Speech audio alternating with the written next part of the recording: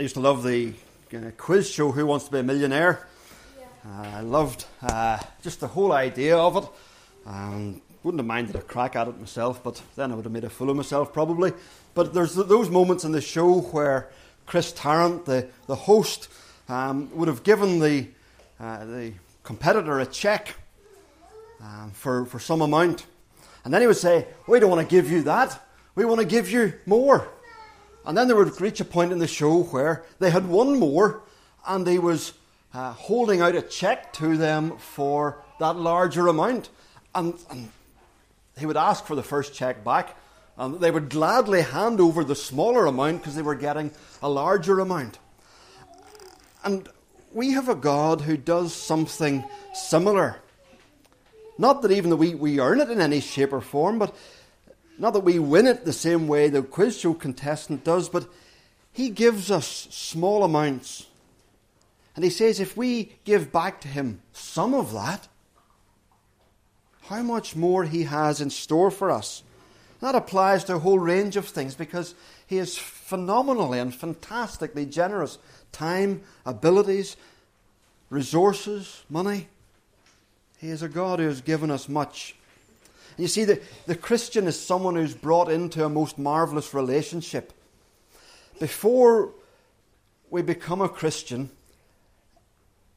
something like money, and particularly money, acts as our saviour. It gives us happiness.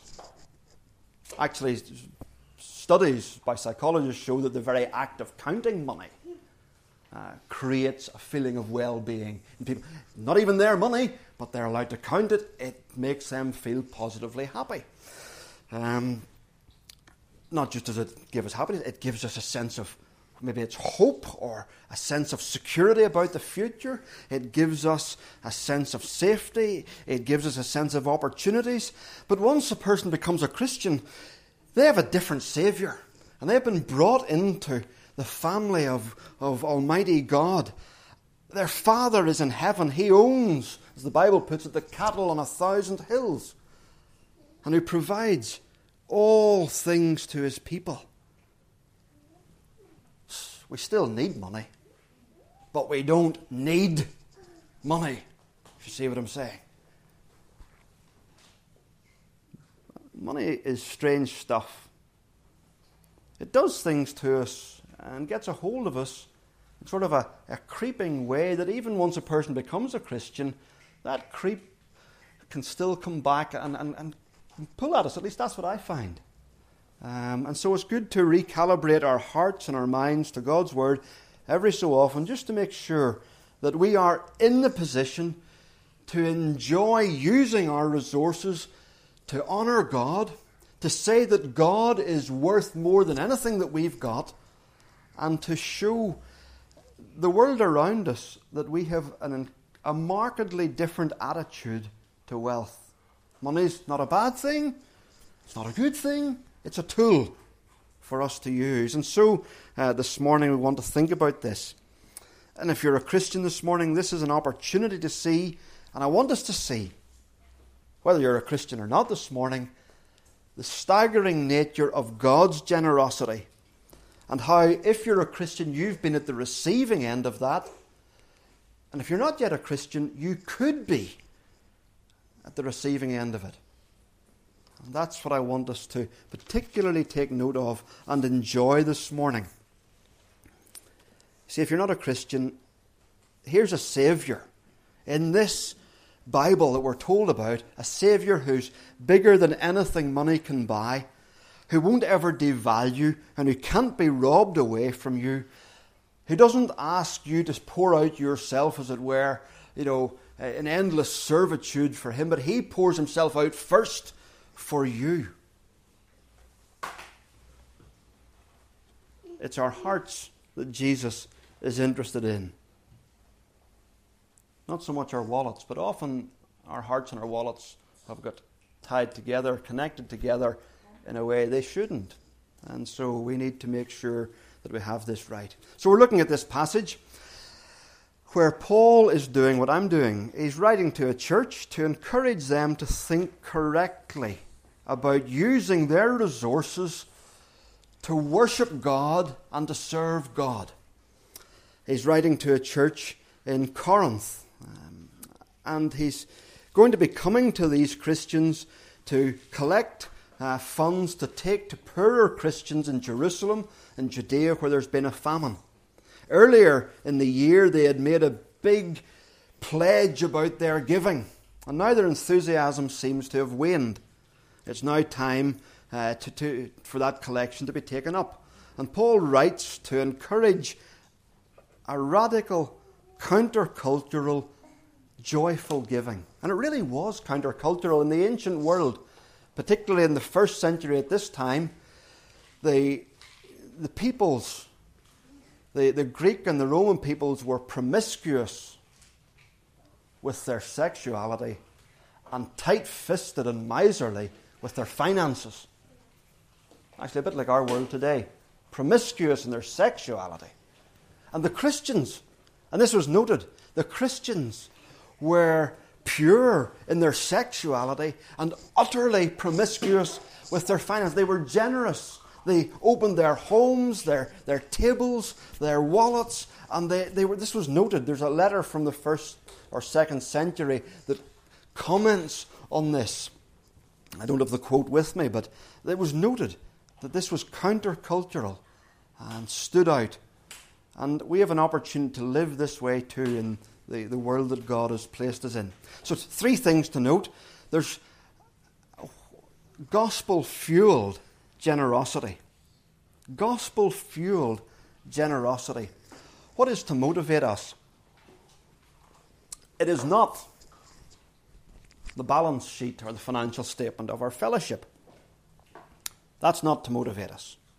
What motivated the Macedonians, who were actually a fairly poor group of Christians to the north of the Corinthians, they had given out of their great poverty. What motivated them was their love for Christ. And Paul writes to the Corinthians to encourage them to do likewise. It wasn't even the need of the people that motivated them. And that's not to motivate us, because God can provide. But our giving shows God that we have grasped that we are in a relationship with the Creator of the universe, who has given richly to us. And God delights to see that in response to His open-handed generosity, we, who are being made like Him, become increasingly open-handed. And there's 3 things that should fuel that. We should be like this because Jesus gave Himself unsparingly for us. Verse 9 of chapter 8. For you know that the grace of our Lord Jesus Christ, that though He was rich, yet for your sakes He became poor, so that you through His poverty might become rich. What an incredible statement. The Christian is a Christian because of the radical generosity of Jesus. Here's our ultimate motivating factor. He was rich beyond measure, yet He became poor beyond our comprehension. Not only did He become human, that was a large enough step down from the glory of heaven, but He bore our sins. How does the Lord's Prayer put it? Forgive us our debts. It sees our sin as debt to God, and Jesus took on not simply the debt of one person, but the debt of countless millions of believers. He took on their debts to judgment and to God and paid them. He became poor. He became poor so that we become rich. And because of that, nothing He asks is too much. Can we look at the cross and say, no, it's too much that you ask me for some of my time? No, He can ask for my time. He can ask for your strength. He can ask for you to serve Him. He can ask for your money. He can ask for our lives. Because though He was rich and had life, He became poor and lost His life, gave up His life, so that we could have eternal life and become poor. And Paul says, fix your eyes on him, not the bottom line, not what's in our wallet. If we think of it in human terms, someone, we're sick, we're particularly ill, and we need a bone marrow transplant. And somebody comes along, a friend, who's a perfect match, and they donate, and it's painful, and it's severe on them, and their own health suffers because of it. You'd do anything for them, wouldn't you? You would want, if anything, even if the rules could be reversed, you would reverse them, you would do it. But the rules with Jesus can't be reversed. But he does come and say, let me use some of what you have for my kingdom.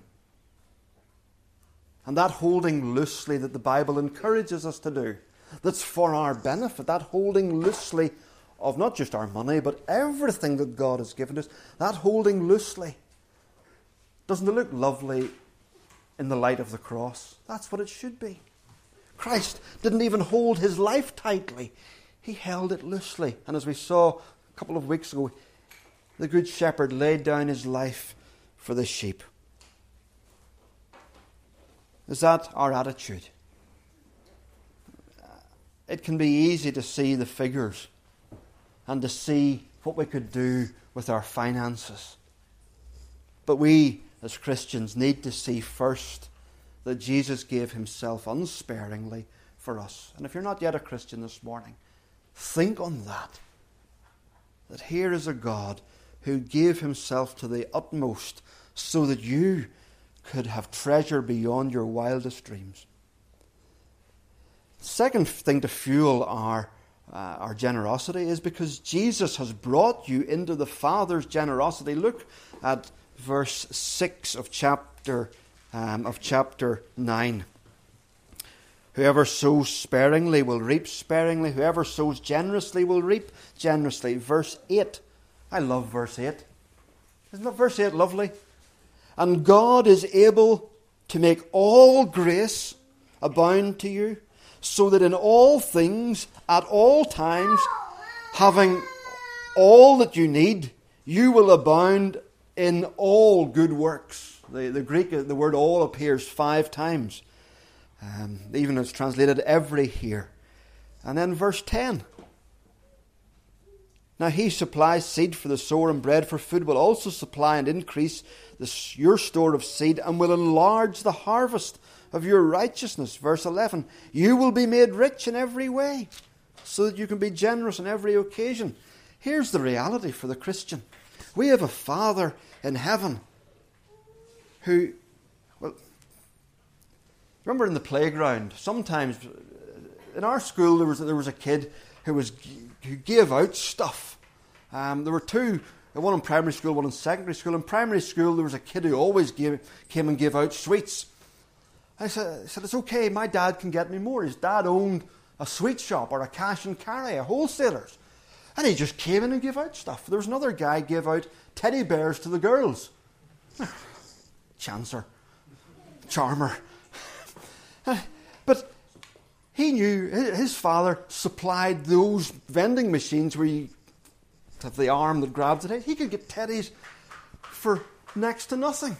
That's okay, my dad can get more. I can give these away.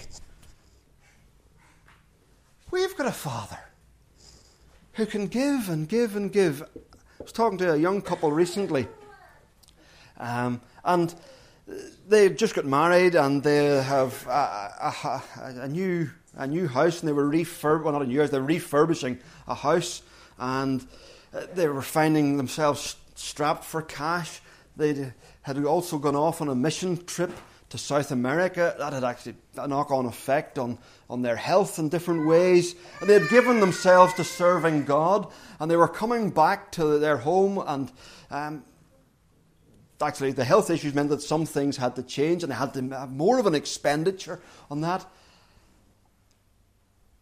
In the midst of that, they won a competition and received £7,000 worth of top-flight kitchen appliances. And I think that they were going to be fitted, and they were going to be told how to use them, and somebody was going to come along and cook them a meal on all these appliances. That's when you've got a Father in heaven who is generous beyond all means. And look at that verse 8. We mentioned it, but look at it again. Look at that multiple all. At all times, in all ways, so that you will abound in every good work. We can afford to give because we have a Father who loves to give. In fact, we could almost say you can't afford to not give. How much more fun it is to give, to trust our Father, and to see Him supplying in return. The gospel has brought us into the Father's family. He will never see us short. And you know, there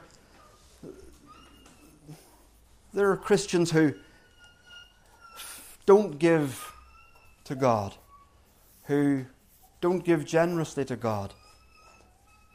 And I feel sorry, because they don't get to have that enjoyment of seeing the Father responding to their giving by giving even more.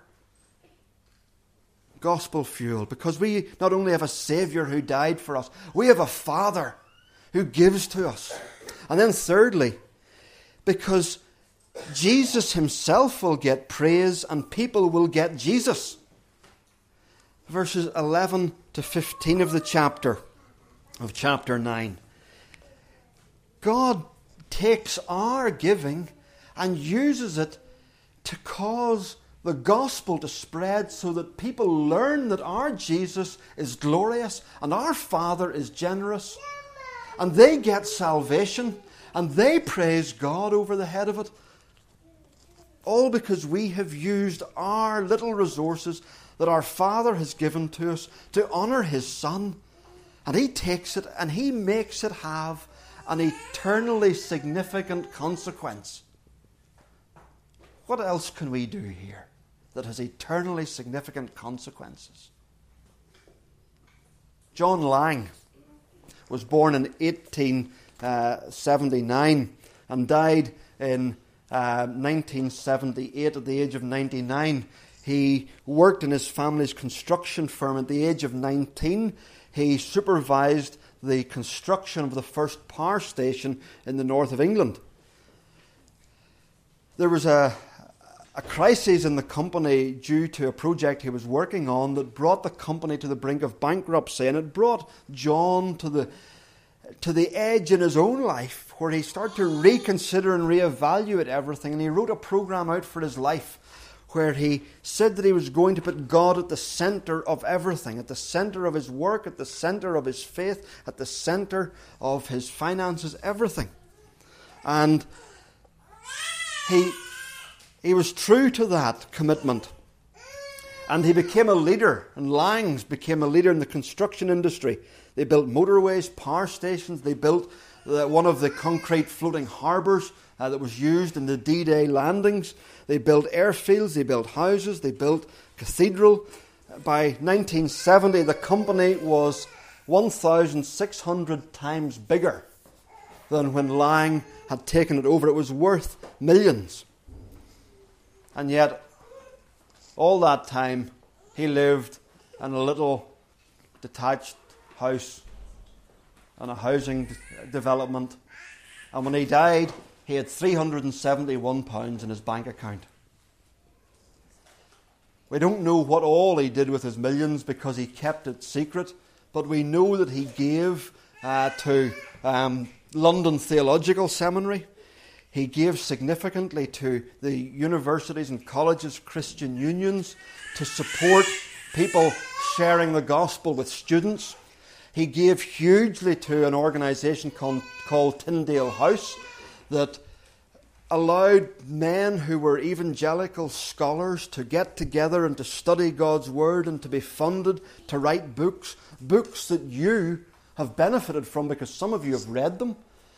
And all of you have benefited from them through your minister reading them and teaching you the truths that those men found as they had time to study God's Word. And you have given thanks to God for the truths that you've heard. from me, from your own minister, through those men who were funded by John Lang. And people will be in heaven because of how he used his wealth. People praised God, and people got Jesus because of how he invested. What a magnificent thing. Paul talks here in verse 7 of chapter 8 about the grace of giving. It is an honour. It is a gift that God gives. A present, as he says, you can invest in eternity, not in your salvation, but you can invest in my Son's kingdom. What a staggering privilege. This is gospel-fueled motivation for our giving. What a great Father in heaven we have. What a great kingdom that we are part of. That then leads us to gospel-shaped giving. I've got excited talking about the motivation. That's the way it should be. But let's just look briefly at this gospel-shaped giving, gospel-shaped generosity. Paul has already told the Corinthians at the end of his previous letter that they were to give proportionally. He didn't impose a tariff on people and say everybody should give X amount, because he knew that we don't all have X amount. So he said at the end of the end of 1 Corinthians in chapter 16 verse 2, on the first day of every week each one of you should set aside a sum of money in keeping with your income, saving it up so when I come no collections will have to be made. That's a principle from the Old Testament. The Old Testament, they were to tithe, to give a tenth. They had several tithes that they were to give, so it amounted to much more than a tenth. But this is how we're to think. Proportionally. I don't know that we can say that the tithe is an absolute command for Christians today. It's an Old Testament command. But it's a great starting place for us. It's a great rule of thumb for us to have. And we should be thinking proportionally as we think about giving to God. But in particular in this chapter, Paul gives 4 further guidelines that I want to just mention. Our giving should be sacrificial. Our giving should be sacrificial. Paul describes giving in terms that can also apply and do also apply to the cross. He describes the Macedonians' giving in chapter 8 verse 2. Out of the most severe trial, their overflowing joy and their extreme poverty welled up in rich generosity. For I testify that they gave as much as they were able and even beyond their ability. And how is it that they did that? Well, he says later on in verse 5 that they gave themselves first to the Lord. They thought of what Jesus had done. And as they considered what Jesus had done, they then gave sacrificially. And that should mark our giving. It's gospel-shaped giving. Jesus didn't tithe himself. He gave himself at immense cost. And the cross becomes our standard. It doesn't mean that we have to empty our bank accounts, but it does mean that our giving should cost us. It should cost us. There may be things that we thought, well, we could do that, but we'll not do that this year because we're going to give a little more. And I want you to know this morning that if your giving has been sacrificial, and I don't know how much you give, I don't look at that, because I'm not the treasurer for a start. But if your giving is sacrificial, I want you to know that the Father looks fondly on that, because it honours his Son.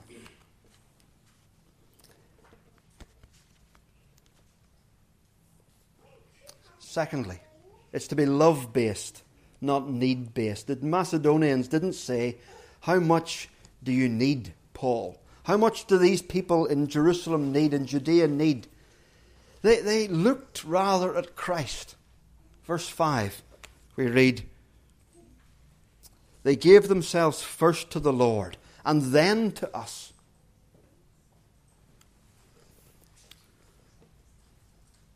That's the attitude of people who care deeply. One writer says, I suppose I need to be careful because I'm married to an accountant. He said it was not the calculation of an accountant, but the extravagance of a lover. Well, he wasn't married to an accountant. I am. And I can say that he's wrong. But you get what his point. You get the point that he's making. They didn't measure up and think, well, this is what they need. And they didn't do all that. They looked at Christ, who didn't give the bare minimum. If Christ had given the bare minimum, where would we be? We would be forgiven, and that would be it. But Christ doesn't just forgive us. He brings us into heaven. He doesn't simply bring us to a place where we sit on the back row of the classroom like naughty children who've been sort of sent there, and they're allowed to stay in the class, but they're not allowed to enjoy things much. But He gives us the rights of sons and daughters. Christ has done so much. He did it out of love. He didn't simply look at what we needed. He went beyond what we need. And we're to be like Him. And we're to be willing and cheerful in our giving. Verse 7 of chapter 9, Paul writes that we are to give the Lord loves a cheerful giver, he says. We're to give not reluctantly or under compulsion. And here's something just to recalibrate our lives. Is our giving like that? Because Jesus' giving was like that. Who for the joy set before Him endured the cross. He came and said, I delight to do your will. I have come to do what is written in the book. He was willing to do it. His life wasn't taken from Him unwillingly. He laid it down. There's no sense of Jesus being cajoled or pushed into giving Himself for us. And we're to be like Him, willing and cheerful. And the fourth characteristic is deliberate. Verse 7 of chapter 9 says, each man should give what he has decided in his heart to give, not reluctantly or under compulsion. What he has decided. There's a sense of thoughtfulness, of consideration, that a person has looked and thought about what they're to give. It's not just a casual putting something there, but a thought through, thinking. Am I giving sacrificially and proportionally? And what's my motivation in this? Again, it's cross-shaped because Christ's sacrifice, His generosity was deliberate. It wasn't something that was just casually done or incidentally done. It was carefully thought through. And okay, we don't lift a collection on a Sabbath day. We don't hand a basket round. It sits here. But as we come to give, whether we give each week or we give on a month or we give by direct debit or whatever it is, how it is we give, there should be a deliberate thoughtfulness to it. Thinking of what Christ has done for us. That's how we're to give gospel-shaped generosity. You see, that's not just a clever technique from Paul to coerce these people into giving. Because over it all stands a generous God who gave the most to us. And when He sees us displaying an open-handed generosity like His Son did, He says, now you've got it. Now you've got it. You've got a little glimpse of what my Son did for you. And it thrills His fatherly heart to see it. He says, now you've got it. Watch what I do in return for that. And that brings us just very briefly to a final point. Gospel-blessed generosity. I hadn't this originally in my notes, but I want to finish with this. As we seek to give in a way that is motivated by Jesus and mirrors Jesus, the Father delights in that. And look what he says. As we see the incredible value of his Son, and we invest in the Son that he values, and we invest in the work of his Son, the Father says, I'll give you all that you need. I will provide an abundant harvest. I will open the floodgates of heaven and pour down such blessing that you cannot contain it. Or Luke 6:38, give and it will be given to you. A good measure, pressed down, shaken together, running over, will be poured into your lap. For with the measure you use, it will be measured to you. Gospel-blessed generosity. Here's a God who delights when his children delight in him in this way. And so if you've been sowing generously, be encouraged by that. If you find yourself thinking, well, I didn't know that was the way it was to be. Well, take this and go out and look at it so that you can enjoy the mighty blessing of investing in God's kingdom and serving him. And let us hold loosely and invest richly in Christ's work. For it's an incredible privilege. And it's a great adventure as we see what God does. Because he says, those who honour me, I will honour. Let's pray. Father in heaven, we come to you. And, well, we're sorry. Because sometimes those little bits of paper and those shiny metal discs and the things that we can get with them and the security that it gives to us and the anticipation that it brings causes us to hold tightly to it because it's right in front of our faces. And we like this hope and the security and the happiness and the pleasures that we can get with it. And we hold tightly to it. Forgive us for that.